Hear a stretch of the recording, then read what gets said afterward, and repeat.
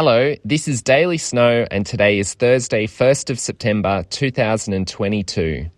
Today I'm in South Australia and the outlook here for snow is not looking great, as it hasn't snowed in these parts for nearly 2 years. However, I'm not in Adelaide to ski, but I am here on this podcast to tell you about the New South Wales resorts. So let's get stuck into it.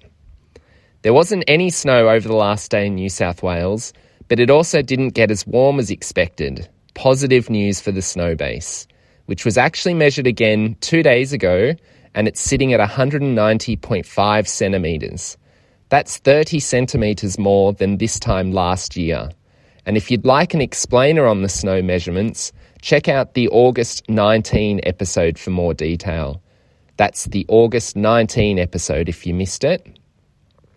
Today, we have a 50-50 chance of a little snow this morning, and it's cloudy in some areas, clear in others. There will be a max of 2 degrees in Perisher Valley, 1 in Charlotte Pass, and 0 at the top of Thredbo. There's pretty much no wind at the moment. It might pick up a little, but don't expect anything over a moderate breeze through the day. So I think it's going to be a good one today. Tonight, there's a smidge of a chance of a little more snow, but it will remain cold through tomorrow. Again, good news for the snow that we already have on the ground.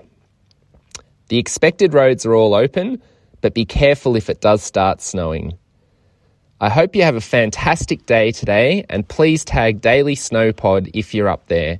If you're not already a subscriber, I'd love it if you joined us on your favourite player app. Thanks for listening. I'm Anthony Garvin, and this has been an on-the-road edition of Daily Snow on September 2, 2022.